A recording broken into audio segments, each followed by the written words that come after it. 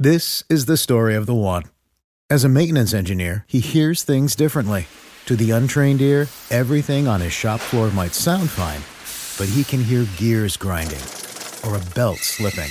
So he steps in to fix the problem at hand before it gets out of hand. And he knows Grainger's got the right product he needs to get the job done, which is music to his ears. Call, click Grainger.com, or just stop by. Grainger, for the ones who get it done. Welcome to the Boneyard with Steve Robertson. As always, I am your good friend and host, Steve Robertson. Here on the Hump Day edition of the Yard. Yeah, we're back to back. As you guys know, programming know, we moved Monday show to Tuesday, but we're here today. Got to break down a basketball game that, didn't go the way we wanted it. Before we even get cranked up, let me just tell you this. We didn't get cheated. We didn't. I've seen some people complaining about officiating. I thought officiating was actually pretty good last night. There were a couple of missed calls both ways, and I think you can live with that. There was one situation where I thought Cisse got a clean block and charged him with a foul, and it was a different dynamic. There was a time I thought Cam Matthews got hit with a foul. There was a little ticky-tack. But listen, that wasn't the difference in the ballgame. It wasn't. State played sloppy at times in the ballgame. State played uninspired at times in the ballgame. I thought we did some things trying to force the ball into the paint in the early going, tried to get a little bit cute, some high-risk passes, and we turned the ball over.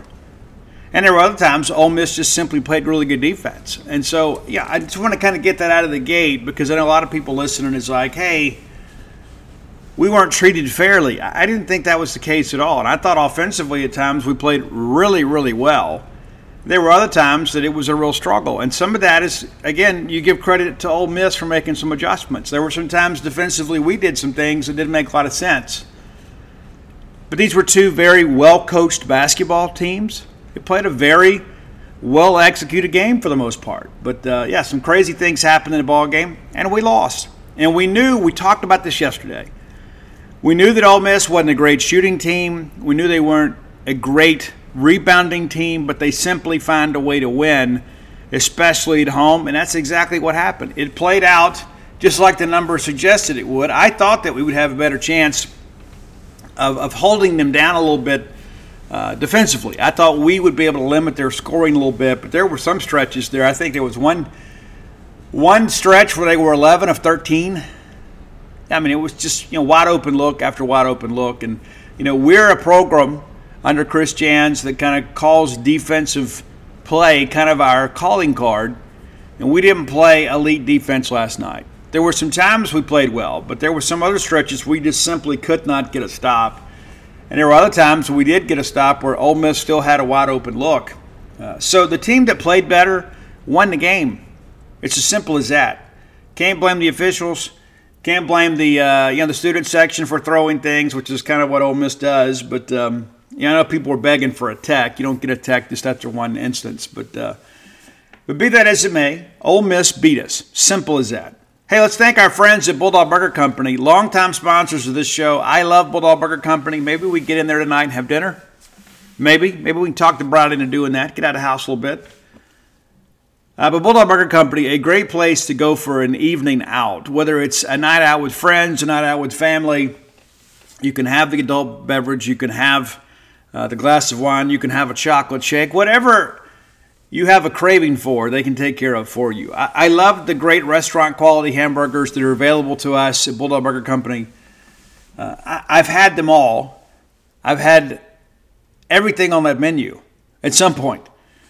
And that's part of the deal, right? You want to go in there and kind of enjoy not just your favorites, but sometimes you find new favorites by exploring a little bit. As I always say, if it's your first visit, have the Bulldog. That's the way to go. It's a good way to get started. And then begin to kind of venture out and be a little more adventurous, maybe in your subsequent visits. But, the BLT salad is my favorite of the salads. It's so substantial portion-wise. There's a lot of things out there portion-wise, pardon me.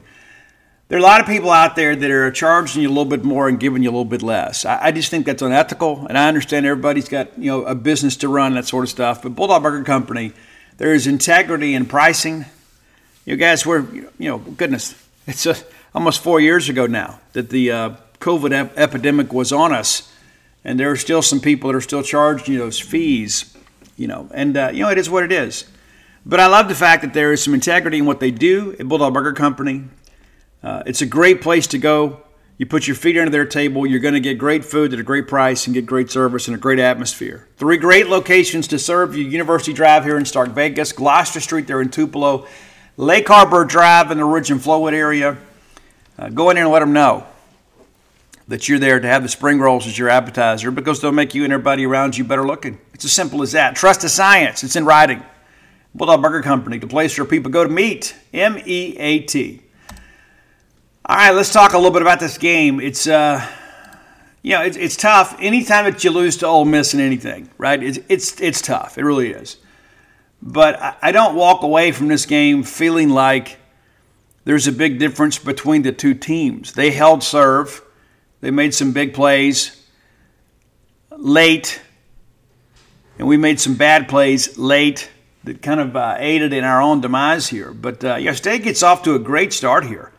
I mean, you come out there and you get the layup from Cam Matthews. I thought Cam was really good again. Some late moments maybe didn't go the way we wanted.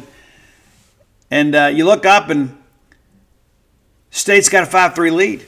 You get Josh rolling to the paint, gets the N1. It's a guy that's 5-0. And then Juju Murray knocks down a 3. But you start working through this, and you could tell this was going to be one of those games, right? It was probably going to go down to the final minute, and that's exactly what happened. But State, for the first 5 minutes of this ball game, State pretty much kind of controlled things. And then right around that 15-minute mark, Ole Miss kind of got it going. Again, State gets a small early lead. Ole Miss just kind of hangs in there, and they kind of figure some things out. And it's just kind of nip and tuck for a while here. We didn't do a whole lot in the post, and that's disappointing too. And I'll be honest with you, I didn't think Tolu looked healthy last night. I don't know what he's dealing with, nor are they ever going to tell us. But he didn't look 100% last night. He didn't. Now, some of that's got to do with the fact, too, that Ole Miss did a really good job kind of de-emphasizing him for us. They kind of took him away from us as an option. But you could tell early on we were trying to run the offense through him. Just simply couldn't get it going. So maybe it's a combination of Ole Miss playing good defense and maybe Tolu not being 100%. But T.J. Caldwell rams home a 3 here to give Ole Miss a 3-point lead right at the 12-minute mark. State battles back here, and we retake the lead on a Cam Matthews layup. And then there was kind of a lull offensively for both teams. Eventually, after a couple free throws, State has a 4-point lead right at the 9-minute mark. Okay, maybe State's kind of weathered the storm here, and then Josh Hubbard pulls up and just nails a 3 on the break to make it a 27-20 game, and it looked like State was about to maybe get some separation in the game. Matthew Morrell, who has had some challenges this year, he answers with a 3 just around the 6-minute mark to make it a 4-point ball game. And then Hubbard goes right back down there and says, you know what, hey, anything you can do, I can do better. Makes another 3-point basket, and now you're thinking, okay, State's got a really good chance to get into the intermission, with a lead. Matter of fact, State was up by as many as 7 after a Deshaun Davis layup at 3:23. Again, a 7-point lead here, and you think, okay, we manage our possessions right. We will absolutely get in there with a lead. And then it's Caldwell again from long distance to cut it down to 4. State takes it back out to 6. And again, you're just kind of nursing this thing along here. And all of a sudden you look up, and it's a tie ball game with 1:43 to go. And again, it's a Matthew Morrell 3-pointer. And that's big for Ole Miss to kind of get him going, because he has been very up and down this year. But he had a good night last night. Despite the fact the game had pulled even, State continued to battle Hubbard again with a basket. And it's an N1 situation. So State's up 3 now with under a minute to play. And it's Matthew Morrell again, just kind of driving to the paint, elevating there in traffic, knocks down the basket. Sean Jones with a nice layup, puts State up 3. And then this was an important sequence, I thought, on the final shot of the half. It's pretty transparent what they're going to do. I mean, do you think Juju Murray's going to give that ball up right there? Absolutely not. They run a very basic concept, right? I mean, we're in man defense here. What do? They just give you that high screen, and he comes off of it, and he's got that quick release, and he knocks down from top of the key. I thought that was a very big basket. And everybody's like, okay, well, we're even on the road. We're okay. What bothers me the most about that particular sequence is it wasn't good defense. It's very obvious what they're doing. It's not like a situation where they're running all this Princeton backdoor cuts and there's all this traffic. It's a pretty simple concept. Just give that high ball screen at the top of the key. Murray comes around it. It basically makes this thing a four-man game. And big shot for Ole Miss to pull everybody even here. But again, I thought we really kind of fell asleep here during that sequence and allowed them to pull even and kind of get the crowd back into it. Pardon me. But really felt like in a game that we expected to be nip and tuck, that was the defensive possession where we kind of lost track of what was happening around us. And then I felt like, hey, we got to survive these first 5 minutes from Ole Miss. And to give them credit, they came out ready to roll and push this thing out to a 10-point lead here. I mean, it seemed like the entire first 5 minutes of the second half that it was everything Ole Miss wanted to do. They were getting clean looks. They were making big shots. And again, TJ Caldwell kind of caps the run there to make it a 10-point game with a three-pointer at 15-18 to go in the game. Toluca makes one or two from the line, and then you're not going to catch up like that. They take it back out to 11, and we trade baskets a little bit here. Deshaun Davis begins to rally us back, and I thought State kind of woke up here and began to kind of find a semblance of some flow on offense. But Caldwell, a guy that, again, just not expected a lot from him. What was he averaging, 5 points a game? He's one of their better players last night, and for a while there, he just simply couldn't miss. But at the 14-minute mark, State is down 11. And it really felt like, this could be a game that gets away from us here in a hurry because we were struggling to get stops. We were struggling to kind of make things happen on offense. And it really felt like everything we did was just kind of on hustle. Like there just wasn't a lot of clean execution here. Sometimes we just beat them to the spot. We played hard. Both teams really did. But then State begins to make a run here. And again, it wasn't just a matter of, hey, we're just out-scheming them here. There were some times we kind of out-athleted them. And that's what's going to happen in SEC ball games. At times you're going to have plays that go your way and plays that don't because sometimes they're just better or they beat you to the spot. This is two very evenly matched teams, playing on Ole Miss's home floor. But it was a very entertaining ball game for those of us who don't have an emotional investment. But I thought Deshaun Davis really got hot here for us. He hit the big three there. Cam Matthews, I thought, really was excitable. Again, Cam, there just seems to be a real sense of urgency with him right now. And you need your leaders at this point in the season.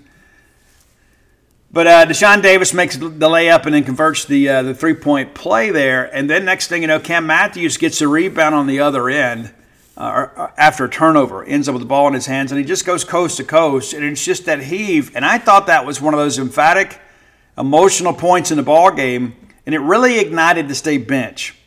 You go down, you get a stop, Brakefield misses. And we go down, we have a chance to pull it to three here. And then Hubbard misses the three. The ball goes in and out. They immediately go right back down, and Juju Murray again. And he was really the straw that stirred the drink here, right? He was.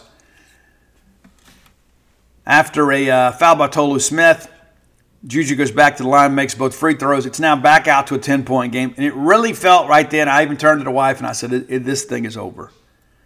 This thing is over. It just felt like Ole Miss had all the momentum. The crowd was in the ball game. And again, everything State was doing offensively was really more about individual performances. At times you get a nice screen from somebody, but it just seemed like things were just so incredibly herky-jerky for us offensively. And all that said, pretty good offensive output for us, especially down the stretch here. Again, you look up, it's 60-50 at the 12-minute mark. There are a lot of points scored because neither team could really get a stop, play good defense here. Brakefield misses a three. Next thing you know, State kind of trades possessions. We start kind of finding a way back into this, and Shaquille Moore got hot for us. Makes a basket here, then Caldwell answers, and then it's Shaquille Moore with a big three to cut it down to 7. You look up at the 9-minute mark, it's Cam Matthews again. Big heave down low. Guys, it's a 6-point game. They take it out to 8. We're coming right back, and it's like all of a sudden we're just kind of chipping away and chipping away and chipping away. And then you look up here, just at right around the 6-minute mark, And State's down 2. And you're thinking, hey, if we just get a stop here, we got a chance. After the Hubbard 3 there, we just need to go get a stop. But instead, it's Matthew Morrell answering. And that's kind of how this game was. It was like a boxing match. When one team would deliver a big blow, the other one would respond. 5:14 to go.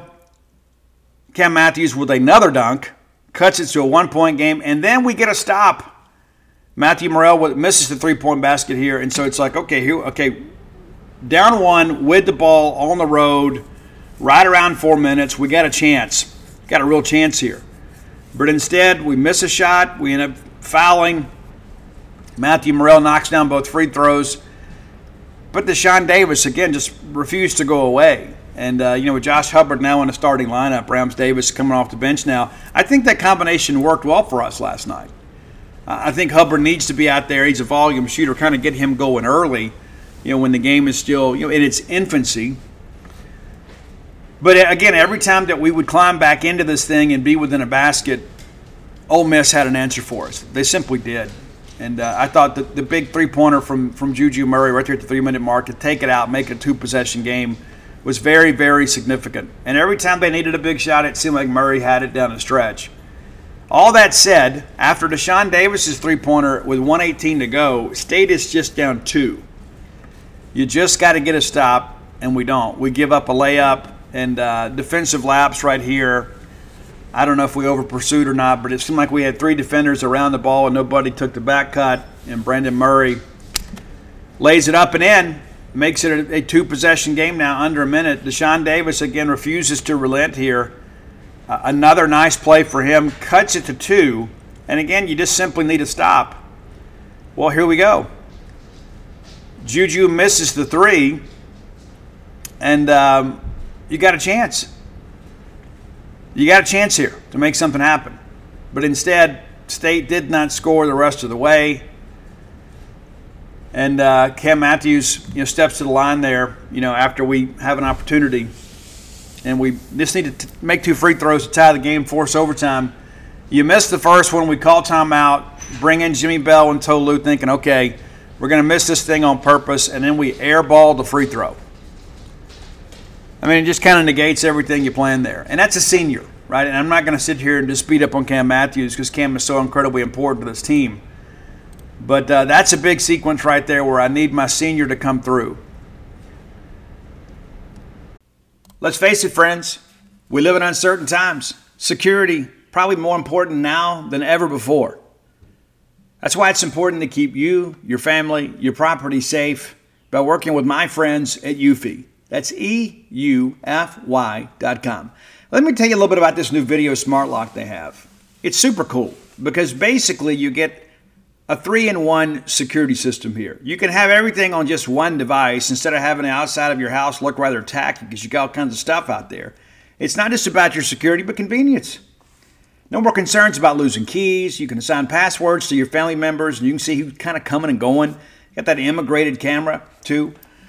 It's easy to install. You can set it up with just a Phillips screwdriver. You don't have to go to a class on how to use power tools. No drilling required. You get keyless entry. You don't have to worry about fumbling with the keys when you're getting back with an armful of groceries, right? How convenient is that? That in and of itself is a great benefit. You got fingerprint recognition. It's unlocking. Got that AI self-learning chip. So the more you use it, the more accurate it's going to be. You don't have to worry about the battery. It's got a rechargeable battery that can last around 4 months. And you get a notification before it runs out, so you don't have to compromise your family security. You got passcode unlocking, remote control, 2K clear sight, camera. You can see who's at your door. You see these videos online all the time. Don't you think it's time for you to set something up so you can have the peace of mind of knowing that you don't have people constantly going in and out of your property? There's no monthly fee. Unlike other brands that charge you a monthly fee, you can have your recordings locally and never have to pay for storage. How cool is that?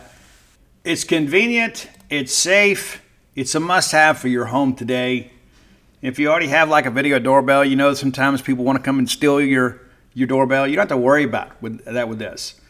All right, so let's be sure to visit Eufy Video Lock. That's EUFY official.com/video lock. And it's time for you to gain control of your door. Again, that's Eufy. EUFY. Why are so many dogs suffering from health issues? Actress Katherine Heigl, who's helped save over 16,000 dogs through her personal foundation, says they're seeing more issues than ever with dogs' joints, odors, and their health than ever before. After doing a ton of research, she feels there's one place we can all look to improve our dog's health: their food. What she's discovered is that many dog foods are made in a way they can actually create toxins that could possibly be wrecking our dog's health. And that's true for many of the premium brands as well. Fortunately, she's found that just by adding a few special superfoods to her dog's food, she saw huge transformations in their health. She's made a 20-minute video explaining step by step how any of us can do the same thing to see incredible changes in their dog's health. I've got 5 dogs. I do. I love them. I spend most of my time with them. In fact, Mojo, my mama blue heeler, has helped me write 6.5 books now. I want her to be as healthy and happy as possible. So if you feel like you do about your dogs the same way I do, let me encourage you to go to badlandsfood.com/boneyard and watch Catherine's video right now. And again, that's badlandsfood.com/boneyard. Be sure and check it out and make sure your pet is happier and healthier than ever. Spring is in the air at Littleton Coin Company, and we want to help you brighten your collection. Visit us at littletoncoin.com all month long to enjoy 15% off your purchase. With a wide selection of coins, paper money, supplies, and more, Littleton Coin Company has something for every collector's taste. Use promo code SPRING at littletoncoin.com for 15% off your purchase all month long. Restrictions apply.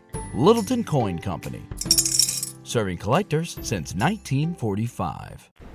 Ole Miss, of course, gets a couple late free throws, puts the game away 86-82. And again, the team that played the best and executed the cleanest won the ball game. Let's look inside the numbers a little bit here. Not the night we expected for Tolu Smith. Tolu had a big game against Ole Miss last year. But it was Josh Hubbard, again, 21 points, got the start, 33 minutes. And many of you were like, why do we ever take him out? Well, he's a human being. At times he's got to go get a Gatorade and rest his legs for just a little bit. He's a competitor. He wants to be in the ball game. But 7 of 15 from the floor, 3 of 7 from beyond the arc, and a perfect 4 of 4 from the free throw line. A lot of people thought Hubbard should have taken the last shot. The way Cam was playing, I was kind of okay with it. Plus, Cam's a guy, too, that can kind of fight through contact, and you begin to think about it. He gets that ball up and on the rim, then it's a three-point play opportunity. So I didn't have any quarrel about Cam taking the final shot. Matter of fact, everybody in the arena was expecting Hubbard, maybe use him as a decoy there. It's not like Cam didn't have a good look, and Cam did get some contact there. But 21 points on the night for Hubbard. He also handed out 7 assists and 0 turnovers. Great night facilitating for him. Also had a steal, 4 rebounds. Cam Matthews, the aforementioned Cam Matthews, 33 minutes, 8 of 11. Missed all 3 free throws. Pulled down a dozen rebounds, had 16 points, and for the most part played well without fouling. Just 3 personal fouls last night, and one of those I thought was kind of ticky-tack. He also had 4 turnovers, and some of that, too, was just around that traffic in the paint. When we couldn't get it in there clean. We couldn't get that entry pass in clean. There were times that Tolu and Cam both had trouble kind of getting their hands on it. Shaquille Moore, really nice game for him. Didn't pull down any rebounds, but 14 points and a pair of steals for him. You get that level of play. I mean, we always need the third scorer. State actually had 4 last night.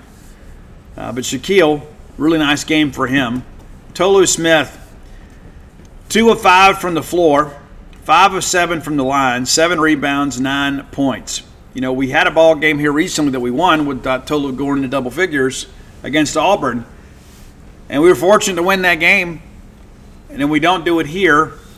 And that's the thing you can kind of live with. It's like, with Steve, Tolu didn't have a big game. You still had 4 other players with double-digit scoring. So it's not like the offense was stagnant. Again, there's always going to be some ebb and flow.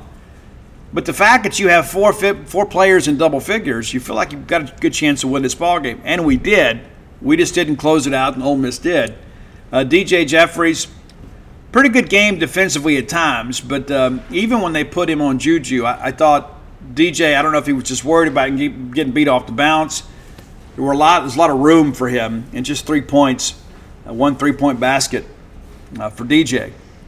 Deshaun Davis, mentioned about him coming to be the first guy off the bench. In 16 minutes of action, he had 15 points. And much of that down the stretch when State simply had to have it. Because we decided to go with a smaller lineup.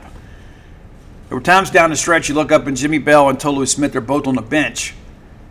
And you run this, basically Cam Matthews out there and then 4 guards. That's basically how it looks. And State was able to make some things happen. And I agreed with John Sunvold last night when he made the comment about, this lineup has been scoring pretty much at will, so why change it up? I think that was a good thing for us. But, the second half shooting for both teams is really, really good. But, State shot 53.6% and then right at 45% from the three-point line. If I told you going into that, hey, you're going to shoot north of 50%, you're going to ram home 8 threes, 5 of those are going to come in the second half, and then you're 70% from the line, you'd think we'd won the ball game. That's what you'd think. As a team, we turned it over 15 times. Ole Miss did a much better job taking care of the basketball, turning it over just 7 times. And that was really the difference in the game. I mean, you look up here and you say, okay, it's 86-82. I mean, goodness gracious. You start looking at, these points off turnovers. Guys, 18. Ole Miss had 18 points off our 15 turnovers. You take care a little better care of the basketball, it's a much different day today. It is. And on the flip side, State only had 4 points off Ole Miss turnovers. It's kind of how funny that statistic works. When you don't turn it over a whole lot, you don't give up a lot of points off turnovers. So give Ole Miss some credit here. State with 44 points in the paint. Ole Miss with 32, which is interesting considering the fact that we didn't do much with Bell and Tolu. We were getting to the rim at times with impunity, but it was really the guards kind of slashing in there. Ole Miss with just 3 fast break points. State with just 5. You would think a game like this, you'd have a bunch of stuff in transition. You really didn't. State did a really good job on the glass. We expected that. State with 38 rebounds. Ole Miss with 25. If you found out we're going to be plus 13, with the shooting percentages, you'd say you won. And again, that's the thing about this Ole Miss team. You look at the numbers, and the numbers don't necessarily compute, but the only numbers that matter are points. You say, hey, but Steve, we shot it better. And we did. Yeah, we did. We did. We shot it better. But you know what? They also had 12 three-point baskets. They shot it 30 times. We converted 8 of 18. They let it fly. They did. And then 10 of 13 from the line for them. And down the stretch, 7 of 9 for them. And so, again, you can look at free throw shooting. You can look at ball possession. You can look at turnovers. And it's evident why we lost the game. And there were times during, I guess in the middle part of that run to end the first half, it just felt like Ole Miss was about a half step quicker to every loose ball. And there were times the ball was rolling loose there and you think, okay, we've got it. It's like we just couldn't get our hands on it. But they win the ball game. And, you're not going to sit here and listen to me cry about it because I'm not going to. But the reality of it is this is a game that we should have been able to get, should have been able to execute at a higher level, and we didn't. And Ole Miss did. And maybe that's not what you want to hear, but that's the reality of the situation. Ole Miss simply outplayed us, and they were 4 points better than us. There's not a call that you can look at and say, well, this call changed the complexion of the game. No, what changed the complexion of the game is that Mississippi State did not execute at a high level, and when it mattered most, Ole Miss did. And again, the thing that just drove me crazy down the stretch is how many open looks they got. Over and over and over and over and over. And they do a lot of that inside-out stuff, right? I mean, they work it inside to try to get the open look because as the defense kind of collapses into the post, they just dish it all back out. Pretty incredible when you think about it. But, Jamin Brakefield, 10 points last night. T.J. Caldwell, 18. Matthew Morrell with 20. Jalen Murray with 21. What's interesting about all that stuff, too, is that's not post players. It's not. Guard play. And big win for Ole Miss, obviously. And it's not just a rivalry game. Of course, these are 2 teams we expect to get in the tournament. But I'll tell you this. State's got to get this road thing figured out. And that's not a hot take. You all see it. We all know it. And then we got to go to a place that's been very difficult for us to play. this Saturday as we go to Coleman Coliseum over in Alabama. But again, I'm going to encourage you to. I know like losing to Ole Miss always takes quite the emotional toll on our fans, and it's vice versa. I mean, it's the nature of a rivalry. But in no way do we need to get off the bandwagon here. And every single time that we feel like we're in trouble, right? I mean, we've talked about this recently. Every time that we lose that bad game to South Carolina, which looks better in hindsight now, and I really thought that South Carolina loss would be one as we look back and say, this is a disaster. They beat Tennessee last night. But when we lose to South Carolina, we start thinking, okay, here we go. We responded and we beat Tennessee. Like, okay, all right, cool. Then we lose that game in Florida on the road, a game that we felt like we had to have to get a split last week, and then we beat Auburn. So I'm not forecasting that we're going to beat beat Alabama this weekend after losing to Ole Miss, a game that we felt like we should have been able to get. I think you're going to look at this Alabama game, and we're going to probably come out there and play with some ferocity. And we need some Bulldog fans to be there. And it's so interesting, too, reading some of the comments from some of the Ole Miss folks out there that we might have had a couple hundred at the game last night. And I don't know what that's about, right? It's not that big a trip. I know a lot of people are like going to Oxford, but there was a big push from some of our people to say, hey, let's go down there and have a lot of Bulldog fans at the ball game. It doesn't appear we had many. But yeah, got to turn it around quickly. Alabama this weekend, and you turn around and you host Georgia. So next time at Humphrey Coliseum for the men will be February 7th. And then you go to Missouri. So next week needs to be a 2-win week for Mississippi State, regardless of what happens on Saturday. Of course, we'd love to be able to go in there and beat Alabama. And I think we can play with Alabama. But we have, again, until we prove that we can win on the road, how can you project us to take that? I mean, you feel pretty good about that Missouri game there in a couple weeks, or next weekend, but the bottom line is this. State is 0-5 now. 0-5 in true road games. And I didn't think the atmosphere bothered us. I didn't think that was the case at all. But we've got to figure that thing out. There were times, of course, the game sped up on us a little bit. I didn't think the crowd was really a factor for us. I think it was very much a factor for Ole Miss because it seemed like every time they let one loose, you could just kind of hear the anticipation of that ball going through the net building.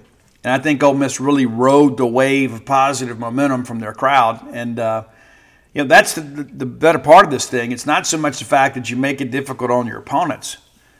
You make it a better experience for your team. I thought Ole Miss did a good job with that last night. And, State now 3-5 in the conference, 14-7 overall. 6-0 on a neutral court, 8-2 at home. But you start running these numbers here and you begin to realize we're starting to run out of opportunities to really pad the resume. And again, I think things are going to ease up for us just a little bit, with the schedule once we get through this week. But I hate when things seem so fragile. You know what I'm saying? I hate that because you still got Kentucky coming to the hump and you've got to go to Auburn. And then you get South Carolina coming in. That looks to be a bigger game than maybe we anticipated at the beginning of the year. But there are no gimmies the rest of the way. I mean, you look at that Missouri game and you think, okay, that's one that we should be able to handle, but it's on the road. So you got to take it a game at a time. But the Bulldogs let one get away last night. And again, all due respect to Ole Miss, I thought Chris Beard and those guys at times really kind of outcoached our staff because of the fact even when we made some defensive adjustments and get in some trouble, they were able to respond. And again, it just seemed like open look after open look. And that's what's so frustrating for a team that really prides itself on its defense. There was so much of that last night. There was so much wide open. And let's be honest, if Ole Miss had shot the basketball a little bit better, those free throws at the end of the ball game don't even matter because I think that there had been enough separation in the game that they probably would have been comfortable in the final couple minutes. But, hey, give our kids some credit for not quitting. And one of those situations, too, where it looked like the game may get away from us. We got a lot of fight in this team. We just got to clean some things up. And that's the thing that I guess, if I'm going to be critical of anything, it's the fact that we have all these seniors. And we're having midway through the SEC schedule, we're having to kind of figure some things out. Of course, there's always adjustments in season and in game and all that kind of stuff. I get that aspect of it. But as long as so many of these guys have played together, we shouldn't have as many of these kind of careless turnovers at times. That's probably that in free throw shooting. That drives me absolutely crazy. Listen, free throw shooting is something you can do on your own, right? And it's all about learning form, and it's muscle memory and it's repetition. But free throw shooting should never be as bad as it's been consistently. That just doesn't make any sense to me. And and that's a coaching issue. It is. It simply is. Again, you get your kids in your yard can go out there and shoot all day long and practice that. Not that you're ever going to be 100%, but to be as bad as we have been at times, it's just in many respects kind of inexcusable. And we're going to have a lot more games like this because Chris Jans is a coach that's going to keep us in the game. We got to make some shots to get some wins. And when we do, it's a fun experience. But how many times have we seen games this year kind of get away from us late because either we miss bunnies around the rim or we miss our free throws? Got to be able to do a better job with that. And again, I can understand if this was a young team, but it's not. This is not a young team. We got to get things turned around. And again, it's so funny how it works. I mean, you beat Auburn and you think, okay, anything is possible. Then you go lose to Ole Miss. And listen, that going on the SEC road, especially in a rivalry game, is a dicey proposition. We all know this. And so it wasn't like that was a gimme game by any stretch of the imagination. Again, this Ole Miss team is good. They're 18-3 now.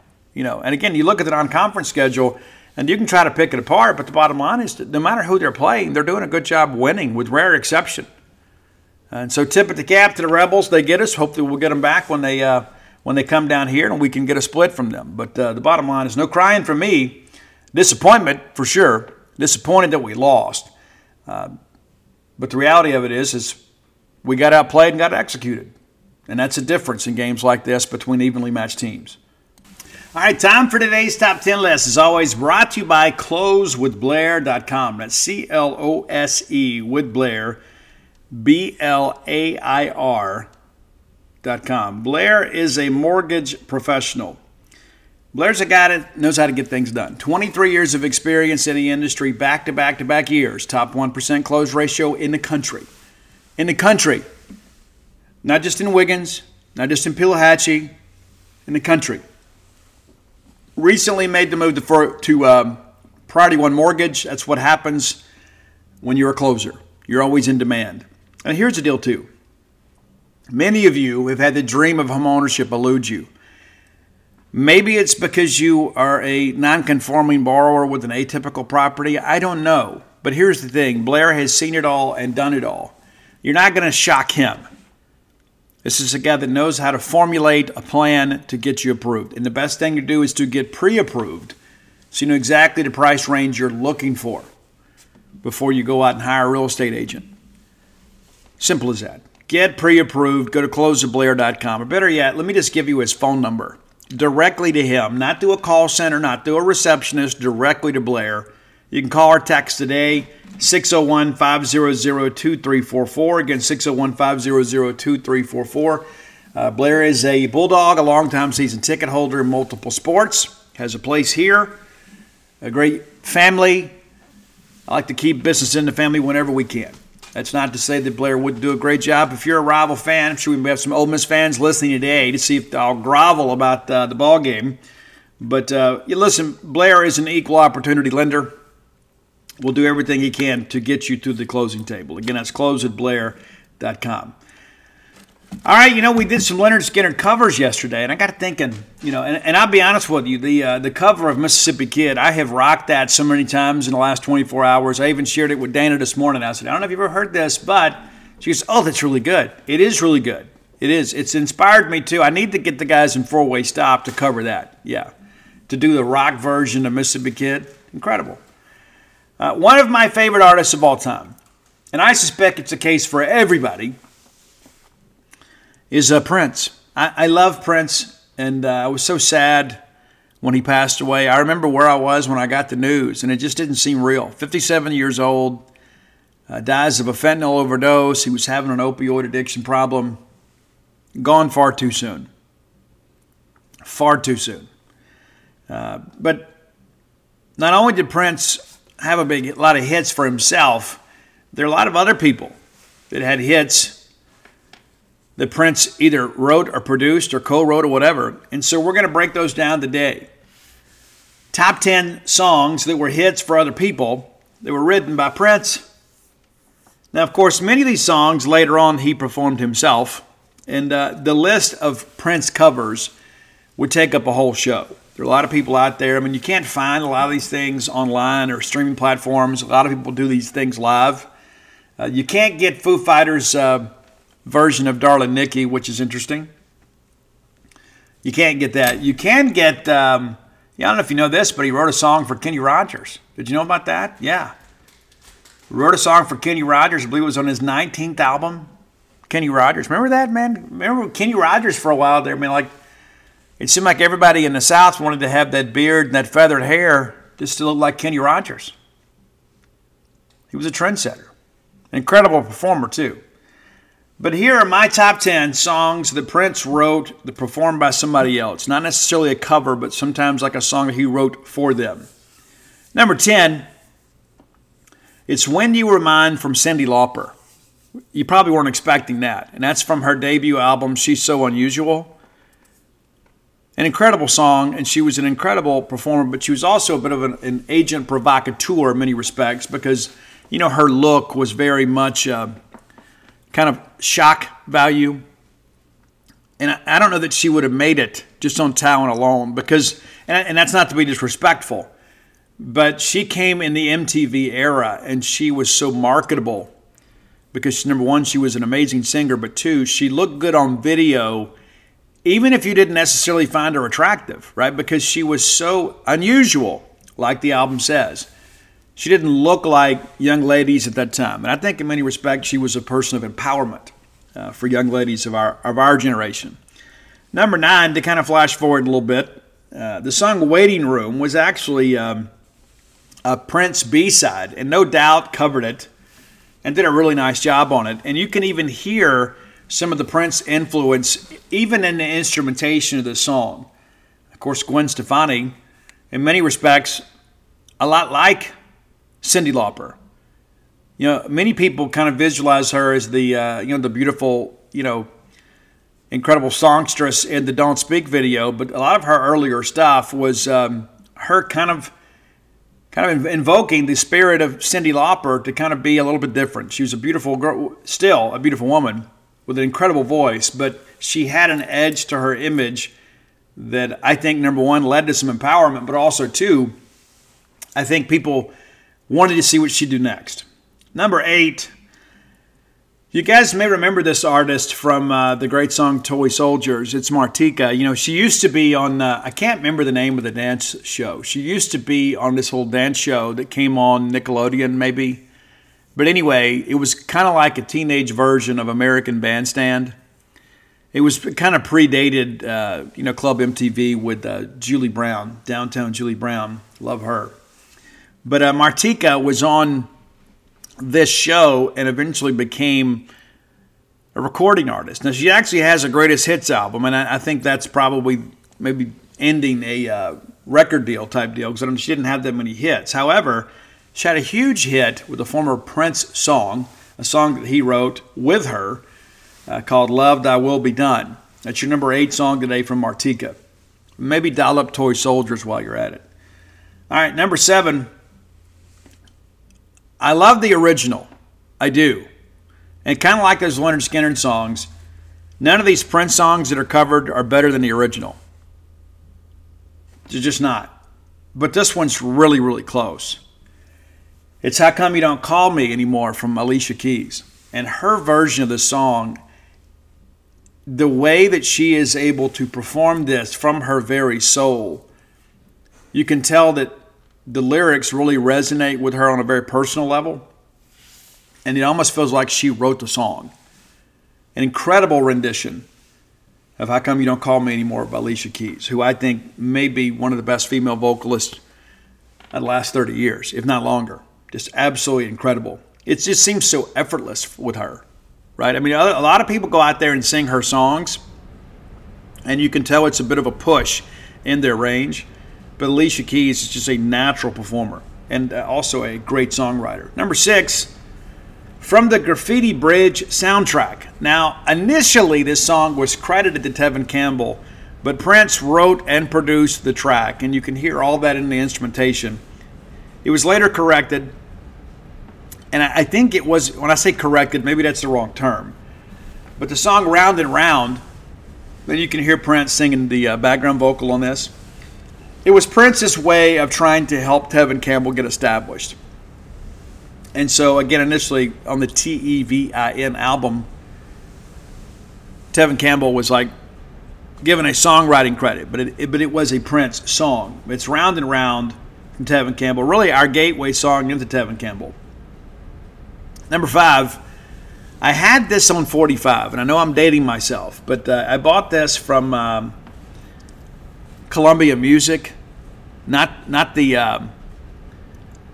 Columbia House. I got those people too, but we had a music store in Columbia that sold records, and I won. Like, you had to listen to the Dick Clark Top 40, and you had to call in. They would do this thing on WFFF, and you had to be the first caller with, like, you could say 2 songs in the top 10. I can't remember what the format was, but anyway, I won a couple times.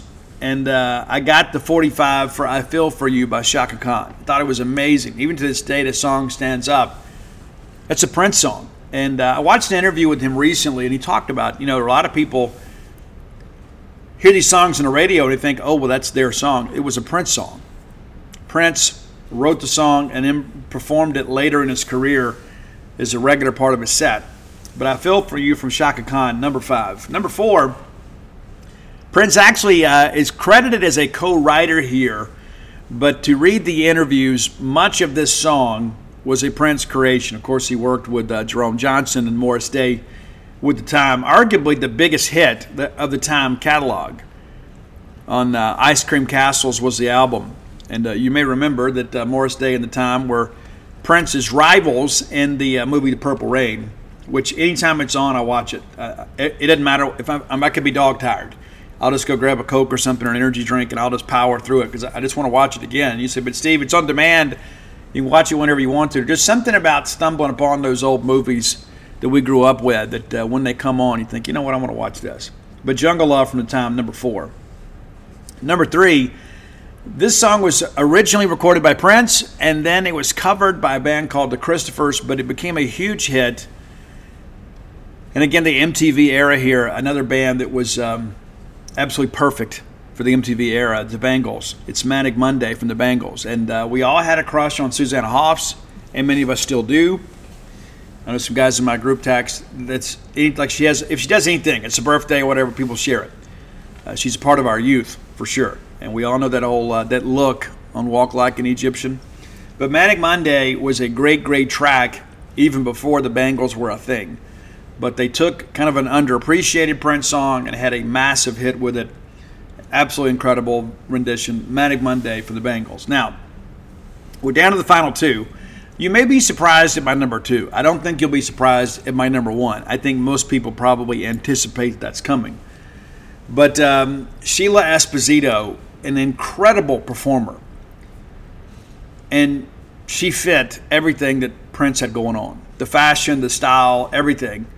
And she was in many respects very different than Prince when it came to her musical background. And I think that was very intriguing for him. And he wrote the amazing song, The Glamorous Life, for Sheila E. That's your number 2 song on her debut album. And Prince is involved with a lot of stuff with her, Love Bazaar, everything. There was so much of that he was trying to bring her along. And that's when you go back and look at so many of these songs, it was Prince lending his talent to helping other artists get established. And that was really the case here. The lyrics for The Glamorous Life are kind of words for living. They truly are. There's so much of that I go back, I listened to it before I recorded the show today. There's so much of that still holds up, and that's what great songwriters do, is they write things that are timeless. It talks about her, she wants to lead the glamorous life, and money only pays the rent. Love is forever, and that's all your life. Love is heaven sent. It's glamorous. So lead the glamorous life. It's amazing. I mean, it really is. It's poetry to me. You may not be as big a fan of this song as I am, and maybe it's because I can play it on keys, but nevertheless, I absolutely love this track. I love Sheila E. It's like, and you go back and you begin to think about all the fashion and everything else. There are a lot of people in the 80s that were kind of a product of their look. Sheila Esposito, Sheila E., an absolutely beautiful woman, an absolutely talented musician, and really kind of a next-level musician in many respects. You can tell that she gets so much joy from performing. Follow her on socials. I do, and she's always posting things, number one, not just her stuff, but interesting things that she finds musically when she travels, which I think is amazing. But again, it's so weird to think you go back and you hear a song from an artist that many people consider a one-hit wonder, and then here we are all these years later talking about her. Absolutely phenomenal, in the words of Ben Howland, artist. Number one, though, it's got to be Nothing Compares to You from Sinead O'Connor, which was a Prince song, and Prince, of course, performed it later in his career. And you kind of had a clue when it was Nothing Compares to You with the two, because Prince did a lot of that, whenever he titled songs. But let's just kind of call it for what it is here. And God rest Sinead O'Connor's soul. She led a very tortured life in the end. But would you even know who Sinead O'Connor is today if it wasn't for this song? I mean, be honest with yourself. I mean, I'm not talking about the Emperor's New Clothes and all that kind of stuff. And I know that she was, in many respects, kind of considered a heat seeker in the beginning because she was different. You had all these female artists in the 80s that were incredibly glamorous. And there's Sinead O'Connor with her shaved head and up there basically wearing, like a Joan of Arc costume. And so she was kind of the anti-glam artist, and she just got by on her beautiful voice. And you may not agree with her politics. I don't agree with a lot of things that she did. But I'm also not in a position to judge other people for their beliefs. But Nothing Compares to You is one of these incredible songs. And it's so once we all found out that Prince wrote it, it all kind of made sense. But her performance of that song is incredible. And Prince, there's some live versions out there that will give you chills. Absolutely amazing. And again, it's so incredible to think that Prince wrote so many hits for so many other people, in addition to the ones he wrote for himself. And again, we could put a whole show together of songs that were covered by other bands. And, I think that I Could Never Take the Place of Your Man. A lot of people have covered that. Bruno Mars did a cover of Let's Go Crazy. It's phenomenal. I mean, the people that respect Prince, and rightfully so, one of the most influential artists of my lifetime and in the history of American music. And he was a guy that just really transcended genres. And like in the beginning, they tried to kind of, label him as just an urban artist and make him kind of a funk thing. That was a big thing back then. The kind of the segregation on the radio dial. And he came out with I Want to Be Your Lover and things like that. And it just was one of those songs that really crossed over. And everybody's like, this guy's got some real talent. I remember he got so criticized for showing up at the Grammys or the American Music Awards, and he had on see-through pants and things like that. And people were like, oh, this is just outrageous. Until he took that stage. Amazing. And a lot of people reference the guitar solo that he played in the old jam session on My Guitar Gently Weeps. Prince was the real deal. A lot of people out there that are creations of record companies and they're studio performers, but Prince was the genuine article. And anytime we get a chance to celebrate Prince on this show, we want to do that. And I encourage you to. Turn your kids on to Prince. Maybe there's some songs out there that you thought were offensive that nowadays, the way the world has changed, maybe you don't see it quite that way. But nevertheless, there are some other songs out there that don't have a lot of innuendo in them that are just absolutely amazing songs. And again, you go back to that Purple Rain motion picture soundtrack. It was just one of those things, when that thing dropped, we'd already seen the When Doves Cry video and things like that, and then the movie was coming.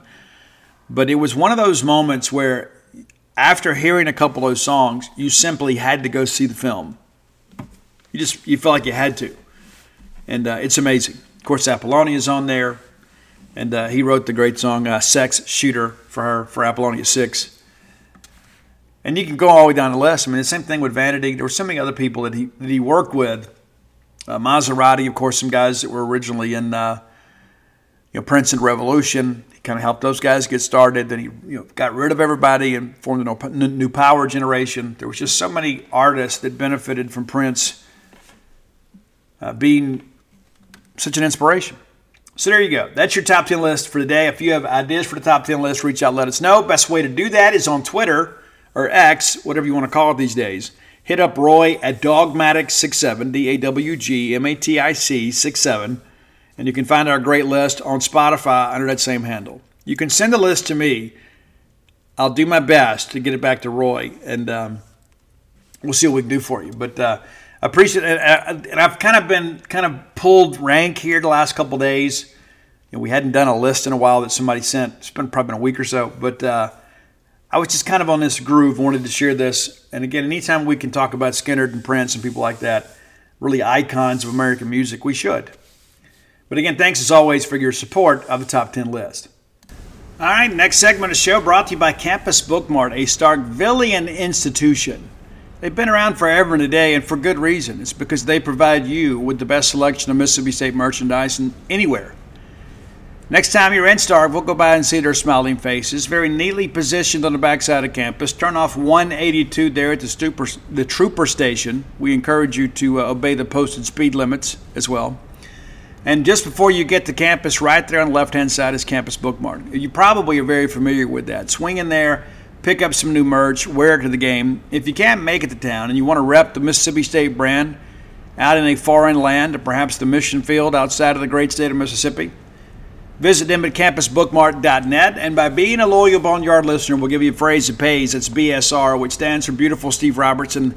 That gets you free shipping on all orders over $75, and you order less than 75 bones, absolutely incomplete. All right, we get a night off tonight from Mississippi State Athletics. We right back in action tomorrow night, so let's take some time to discuss the upcoming game at Kentucky.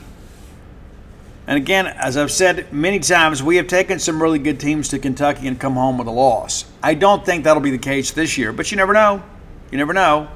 This Kentucky team hasn't played exceptionally well. Let's take a quick look at how they've gotten to this point.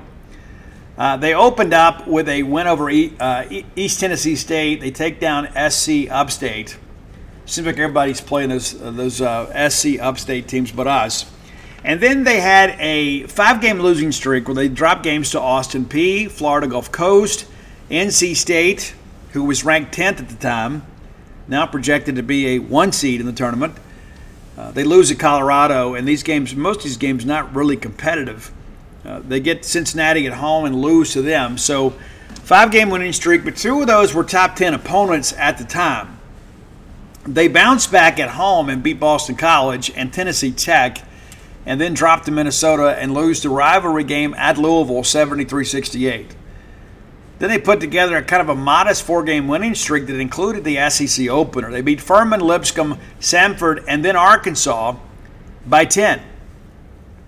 The sledding has been much tougher as of late, as they have now dropped 5 of the last 6. They lose at Tennessee 87-69. Vanderbilt gets them 95-73 in Lexington. And then 98-36 losers to South Carolina in Columbia.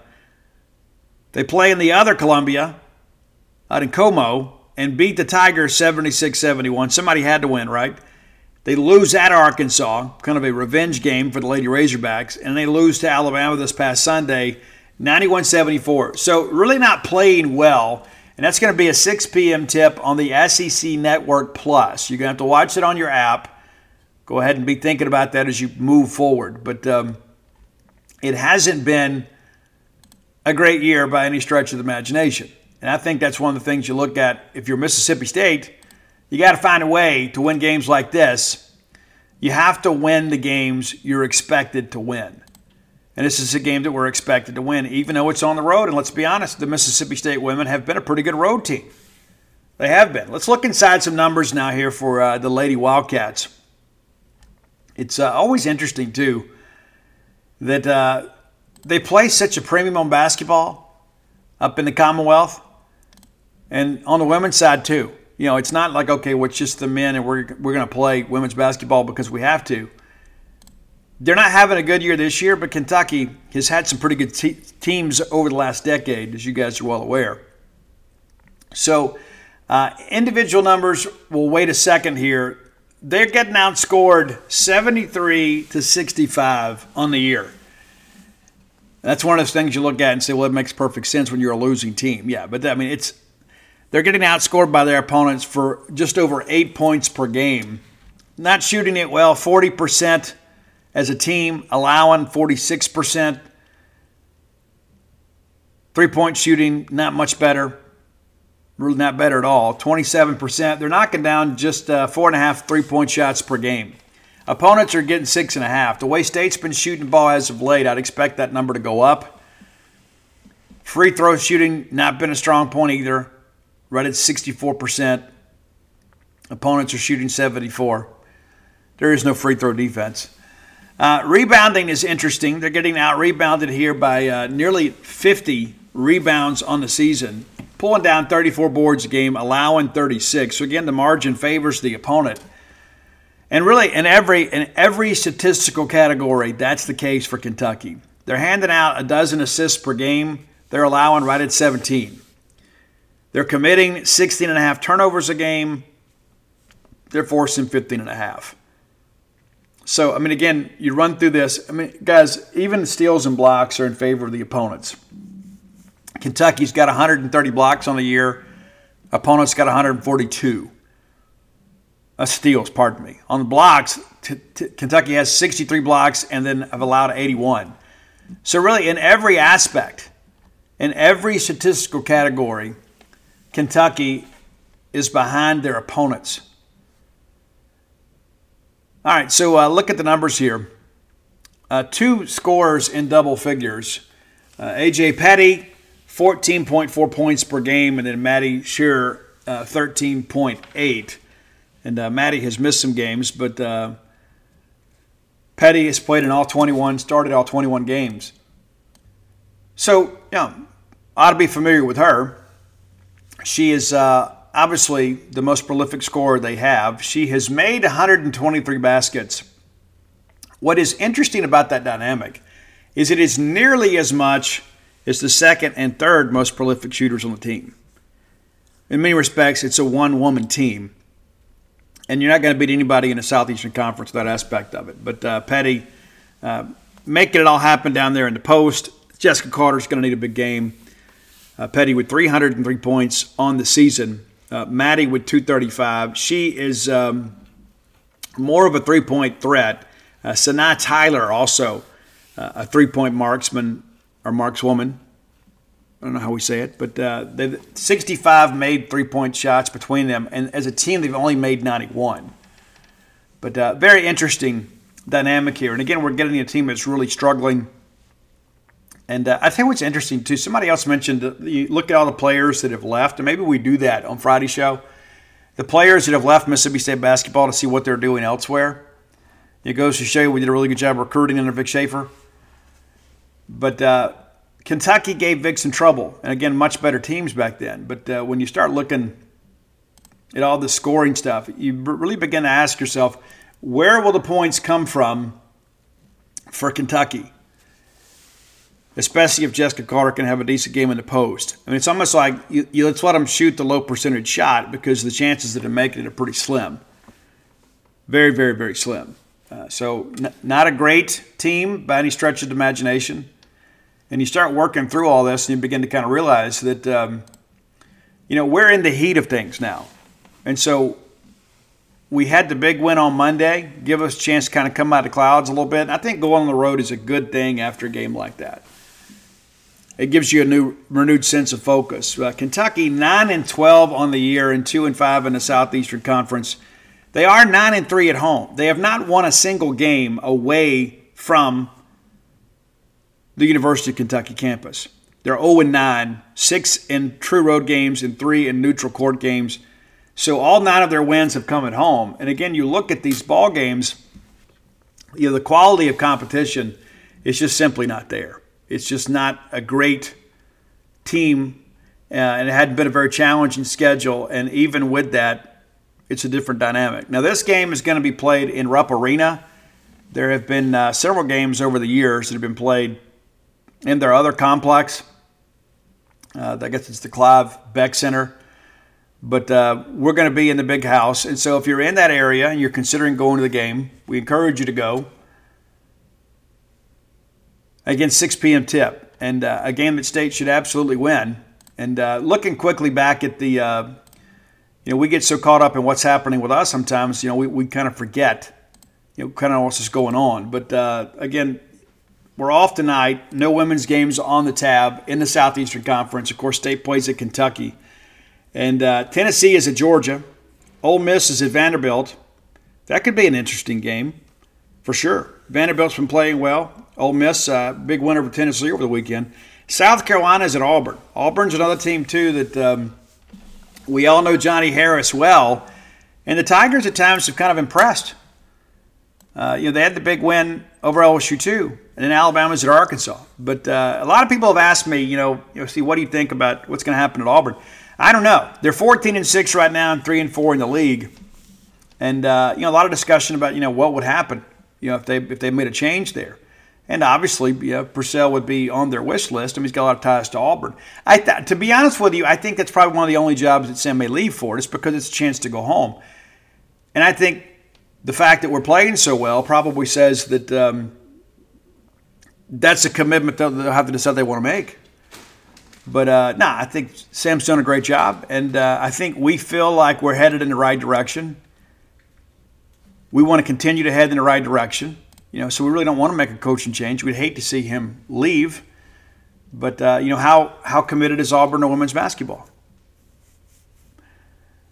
Does Johnny Harris win enough this year to hang on? Possibly. I would think things are trending in that direction.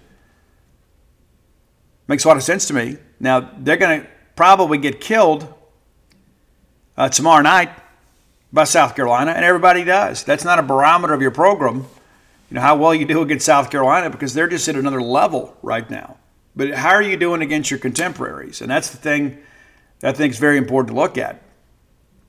And real quickly here, we'll look at the standings, just because of the fact that it matters. But we want to be in the top half of the league. Right now, we are tied for 5th place in the league. And again, I think best case for us is, maybe we get into the top 4, and we're going to need some help to get there. I mean, we're only one game out of 2nd, but there's some people ahead of us that have already defeated us that we're going to need some tiebreakers over. So we need those teams to lose, right?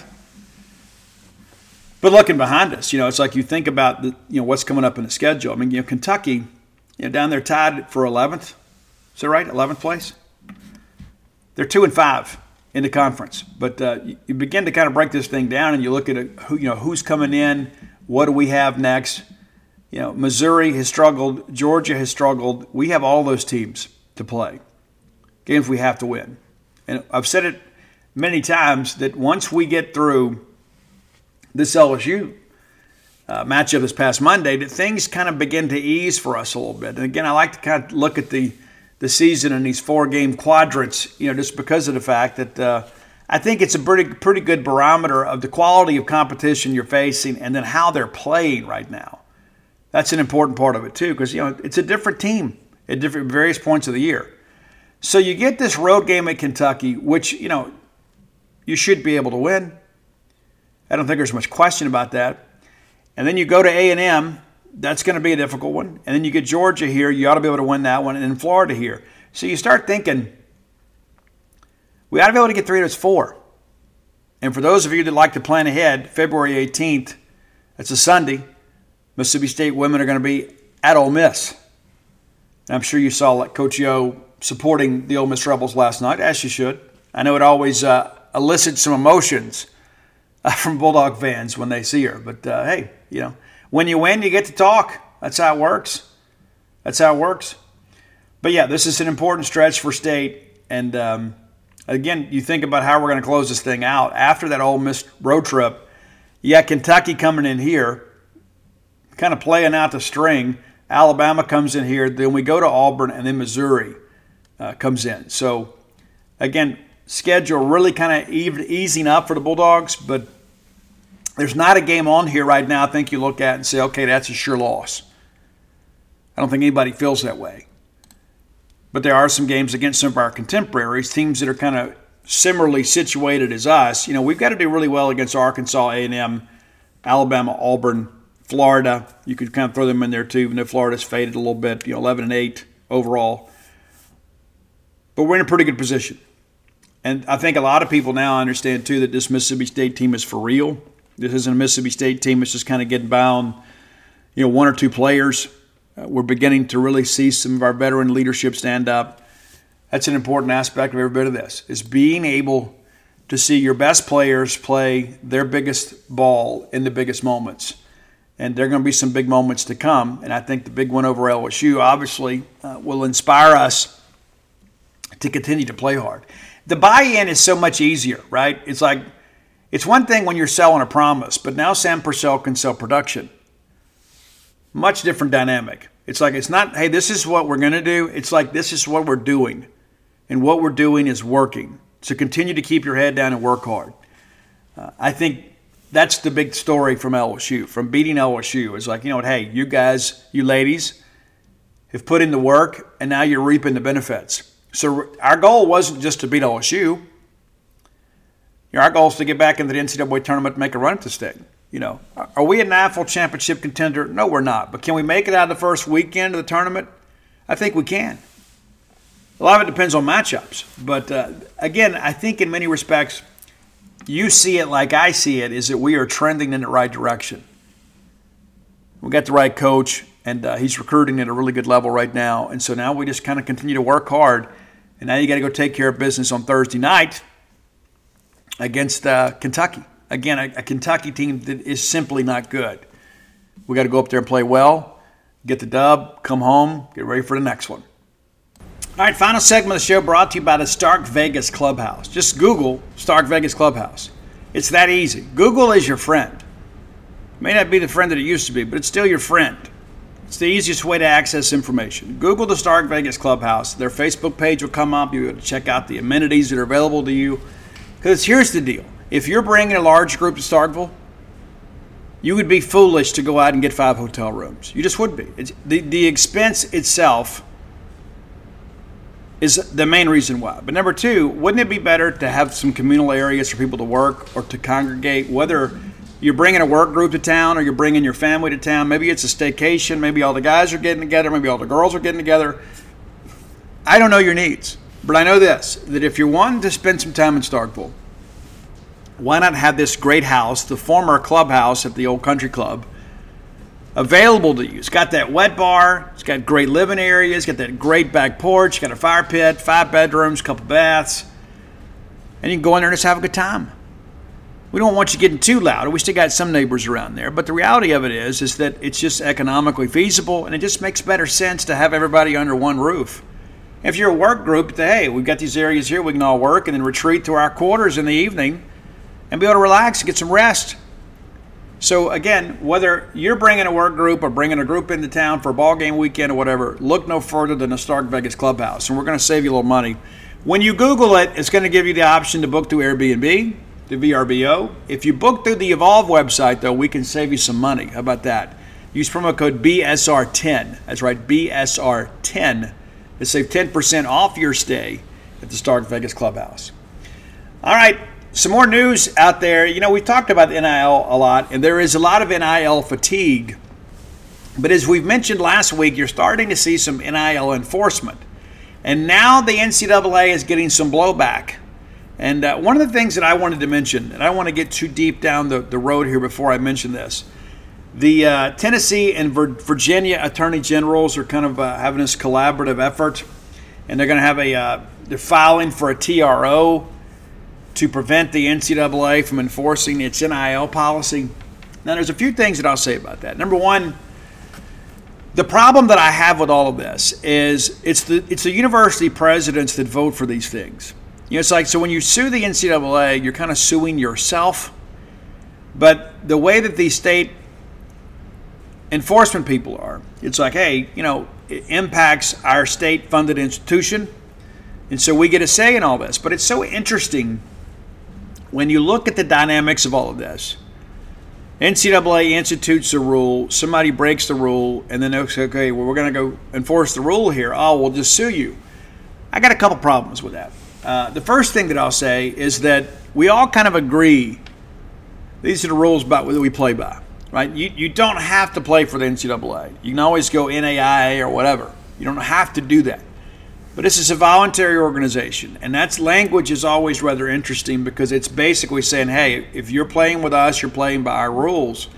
And then all of a sudden, when they begin to enforce said rules, all of a sudden we want to go litigate things. Now, I understand that's how the world works through the court system. It is.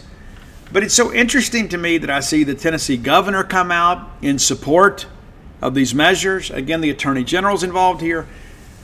And I just want to know, and I'm sure somebody will message me and plead their case, but why did nobody stand up for Jaquarius Spivey in Mississippi State? Where was our state leadership when that was all going on? Now, of course, there has been a change because of the court rulings regarding transfers, and I understand Mississippi State has filed for reconsideration. We are optimistic it's going to work out. There's a chance. I won't say it's a good chance. There's a chance that Jaquarius Spivey gets to play football for Mississippi State in 2024. There's a chance. The wheels are moving.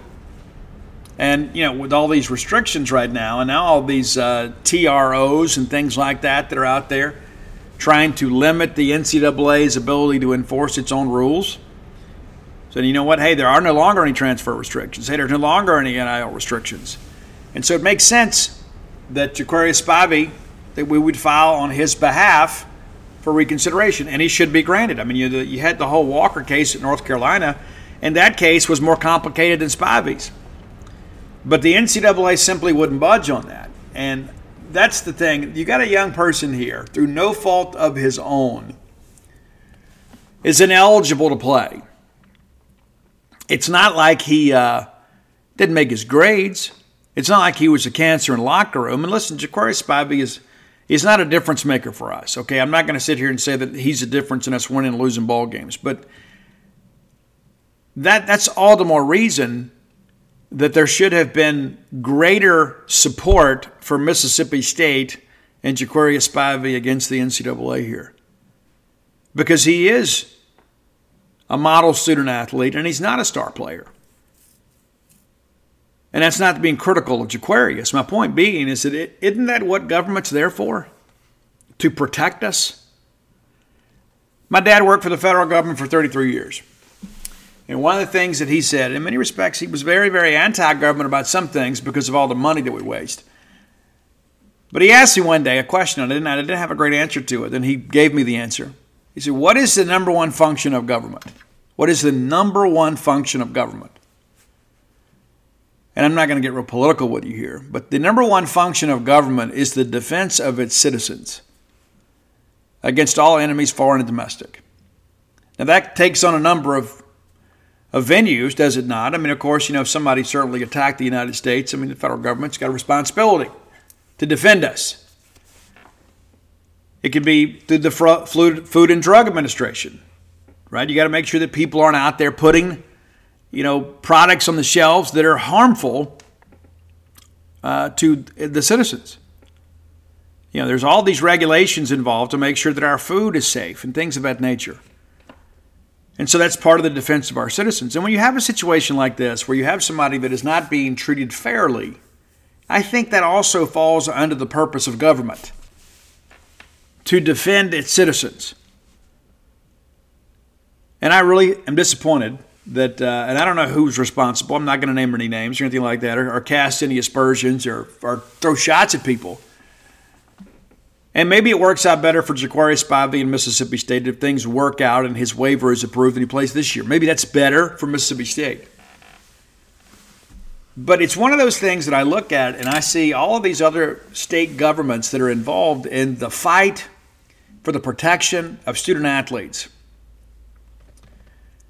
And where were our people when Jaquarius Spivey had to sit out? Where were they? And I know that I've got some friends in the state legislature. It's true. I do. A lot of great Bulldogs in the state legislature. A lot of people working in state government that love Mississippi State. But I would argue that it wouldn't really matter if this was a student at Ole Miss or Southern Miss or whatever. I think the state government, when you see what everybody else is doing, and you see what North Carolina did to get Walker approved. North Carolina was basically out there ready to go to war. And they got their guy approved. And again, the details around his case were more complicated than the one of Spivey. And if you know the NCAA is going to fold, why aren't you calling their bluff? And so, we can go back and do a course on Mississippi history, and we can go back into the 1940s and 50s when Ole Miss and Mississippi State were treated differently by our state government.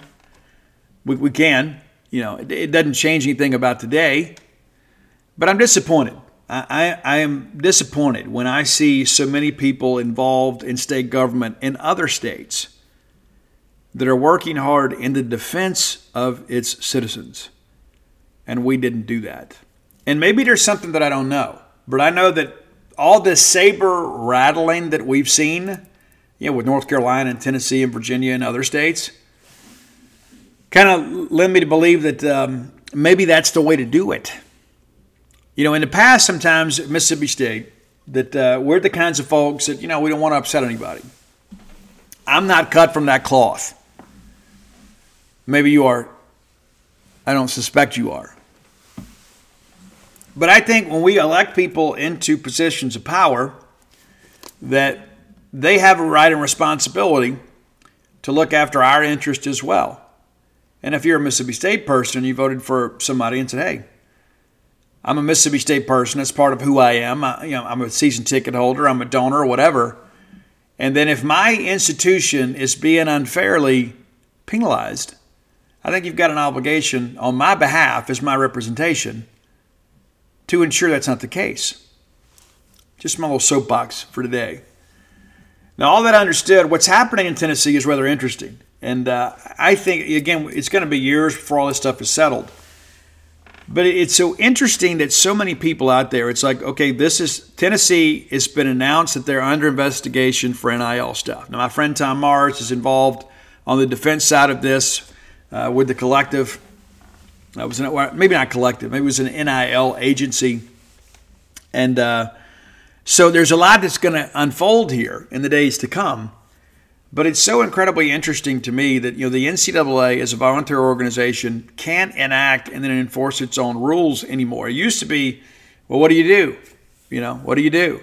And Mississippi State, if you recall, under the Bob Tyler administration and the Larry Gillard affair and all the Muskelly clothing store there in Oklahoma and all that stuff that went on, we took it to court too. And we got a TRO and we played him. And then ultimately the NCAA, not only did they penalize us and make us forfeit some games, it really derailed the program for a while. And it was almost unprecedented, back in those days. It was nuts. And I got some stuff that I've uncovered too on the Ole Miss side when they had some players, football players back in the teens that they felt that the SEC office at the time, I think we were called the Southern Intercollegiate Athletic Association, they had deemed some players ineligible, and they took those same steps. It didn't work out for them. It didn't work out for us. But it appears to be working now. And there's so much money out there being thrown around. Not just the NIL money, but I'm just talking about TV deals and things like that. And the NCAA, of course, makes a fortune on the NCAA men's basketball tournament. And so I don't even think this is about money. I don't think that the state of Tennessee or Virginia is out for money. I don't think they want any compensation. I think they want the rules to change. And I don't know enough about the pleadings at this point to be able to tell you which side of this I'm on. But I do think it's very interesting that as soon as there is some level of enforcement, there are some people out there that just immediately spring to it and they're saying, hey, we're going to use this as a conduit to bring change, period. And again, I understand that's how the world works and how the laws are made. But you just had last week the Florida State negotiated resolution. They admitted what they did was wrong. It was a violation of the NCAA rules, and they've accepted those sanctions. Well, what happens now? Now, you've already accepted a negotiated resolution, so you can't come back later and say, hey, we were unfairly criticized or we were unfairly targeted. You've already accepted the sanctions and admitted to the conduct. Much different dynamic, right? But now, if the Tennessee and Virginia attorney generals have their way, a lot of this NIL enforcement stuff is kind of put on the back burner for a while. So maybe Florida State accepted it quicker than they should have. Or maybe they can argue now that it's not enforceable. Because if it's not enforceable for one, it shouldn't be enforceable for anybody. Like if Florida State's got to get sanctioned for this because they didn't go fight it, and then Tennessee decides to fight it, and then they're going to get out of being sanctioned, there has to be a uniform policy for every bit of that. And again, that's the whole part of government, right? We talk about the defense of our citizens. That's why it's so important that we have some federal oversight in this deal. Because you can't have state laws that vary as much as the NIL stuff does, and then all of a sudden when everybody gets to begin to enforce the rules, they say, well, that's a violation of our state law. And so it seems to me like there is this huge, and I hate to use the term civil war, but let's just say there is this war between the states and the NCAA. And we always talk about the end of the NCAA, the end of that. The NCAA is always going to exist in some form or fashion, but I think it's pretty fair to say we're about to see some pretty serious changes in college athletics. And I think one of the most simple things that could happen is instead of asking our fans around the country to bankroll all this stuff, is you need to find a way to bring the schools in and let the players get paid as part of the TV deal. One of the things that we're finding, and I can't remember where I read this. I can't remember, but it was about a Southeastern Conference school.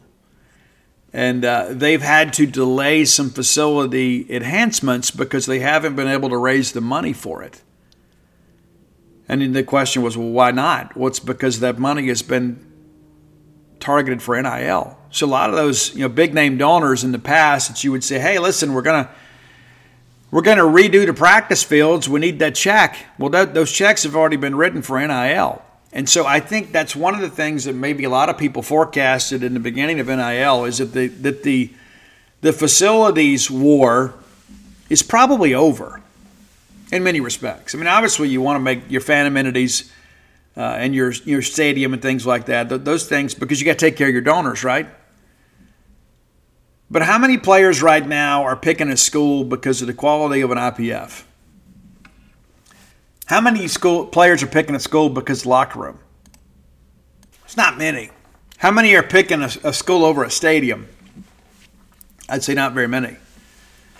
A lot of players out there picking a school because of NIL. So how do you combat that? Well, you start redirecting funds to where it benefits you the most. And we're seeing that left and right. That's not to say that we're not doing some good things on facilities. We are. We got a master plan. But the problem is I think there is a lot of donor fatigue out there. It's like every time you turn around and listen, we have some very wealthy people that love Mississippi State. And for generations, we kind of depended on the same 5 or 6 families to kind of bankroll everything of value. We'd give a little money to the Bulldog Club so we could increase our priority for tickets. And we're seeing Mississippi State fans give more than they ever have. And I give Dr. Keenum a lot of credit for that too. Because not just on the athletic side, it's on the academic side. We've done a really good job building our endowment. But how many times do we expect these the same families to write the check? It's, we need this money for this new residence hall. We need the money for this and that. At some point, the money runs out. And there's some people out there that are very generous and also very successful that have helped carry us for a long time. And so I think now when you begin to think about what's next for fundraising, there are a lot of fans out there that's like, you know what, I'm just going to give my money to the engineering school because I don't like the landscape of college athletics right now. And while in the past I may have written a check to maybe get my dad's name, on a building or something like that or on a gate, I don't know that I want to do that anymore. And so I think we're kind of at a dangerous place with how we're handling donors. I don't mean Mississippi State. I'm just talking about college athletics as a whole. I read it all the time on social media, and I read it on our message boards. I have people that will say, I'm about done with college sports. I'm about done with college sports.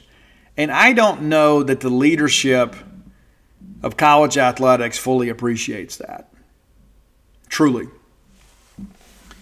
And I think that's the important thing about a lot of our non-revenue producing sports. We call them equivalency sports.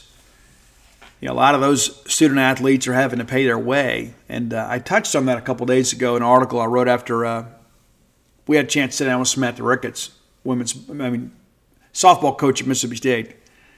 And I had an agenda. I went in there. I just wanted to hear, because obviously we've had some success with Briley St. Clair. Not only is a good softball player, but also she's become a bit of a social media sensation and done a great job on the NIL landscape. But when you go talk to those coaches and those student athletes, it's a completely different deal. Completely different deal. Like, you don't have those student athletes going in there demanding, hey, if I don't get $25,000 today, I'm transferring. You don't have that. And it's so interesting that it's the crux of the NIL money is going to players that are already going to graduate debt-free. They're in head-counter sports, so they're getting full scholarships. In addition to that, they're getting their monthly stipend.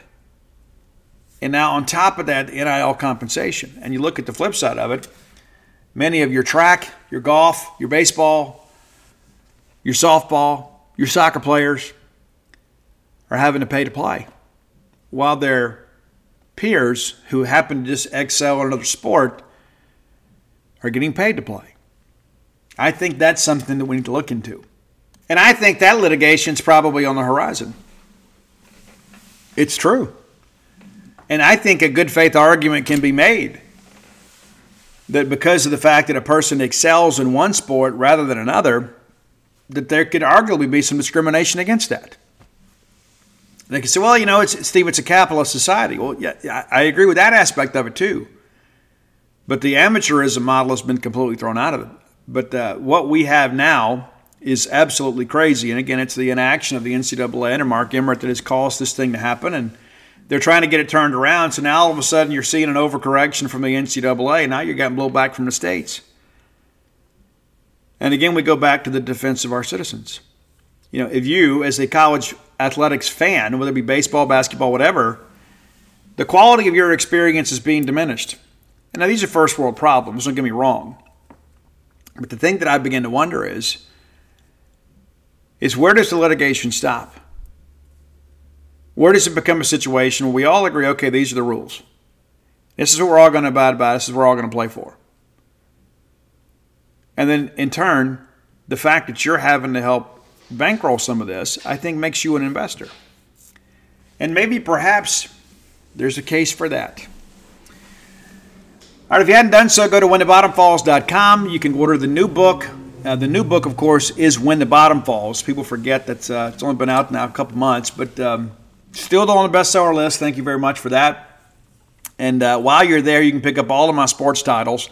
That's Alpha Dogs, Stark Villains, Flim Flam, and Dog Pile. And every Bulldog fan deserves a copy of Dog Pile, whether you read or not. You need to have that thing up on your bookcase, and one day you'll be sitting around one day and so you know what, I want to go back and relive the National Championship, and you do. Working on the new one now. The Dude, The Life and Times of Duty Noble. Did some interviews yesterday with some more of his family, and already gotten some writing done. My hope is to finish up chapter 1 this week. And by the end of baseball season, we hope to have everything done and pushed on to editing. Yeah, I don't know if this is going to be a 75,000 or 85,000 word book. It may come in somewhere closer to 65. We'll see. It kind of depends on what all else I uncover. But we're at a spot now we can really do some writing. But the issue with, as far as his career as as an AD and as a coach and as a player, a lot of that stuff's already well documented. And so it's easier to find information about that. But how do you recreate somebody's childhood when everybody that was alive then is gone, right? That's the difficult part of it. So we're kind of dependent on like some family stories and things like that. But it's been a lot of fun. Look forward to you guys reading it. I can't wait to get deep into this process. But it's been a lot of fun already just doing the research, and appreciate so many people that have reached out and offered their well wishes with this. And it is a very challenging undertaking, but it's something I take very seriously and consider it an honor. But let's get out of here. And if you're looking for Stark Villains gear, always go to starkvillains.com and come join us over at genespage.com, the Mississippi State affiliate for 247 Sports. Nobody covers Mississippi State as thoroughly as we do. Until next time, let's all live our lives in a way we make more friends than enemies, and people can see a difference in the way we live. When you need mealtime inspiration, it's worth shopping Kroger, where you'll find over 30,000 mouth-watering choices that excite your inner foodie. And no matter what tasty choice you make, you'll enjoy our everyday low prices, plus extra ways to save, like digital coupons worth over $600 each week. You can also save up to $1 off per gallon at the pump with fuel points. More savings and more inspiring flavors make shopping Kroger worth it every time. Kroger, fresh for everyone. Fuel restrictions apply. When you need mealtime inspiration, it's worth shopping Kroger, where you'll find over 30,000 mouth-watering choices that excite your inner foodie. And no matter what tasty choice you make, you'll enjoy our everyday low prices, plus extra ways to save, like digital coupons worth over $600 each week. You can also save up to $1 off per gallon at the pump with fuel points. More savings and more inspiring flavors make shopping Kroger worth it every time. Kroger, fresh for everyone. Fuel restrictions apply.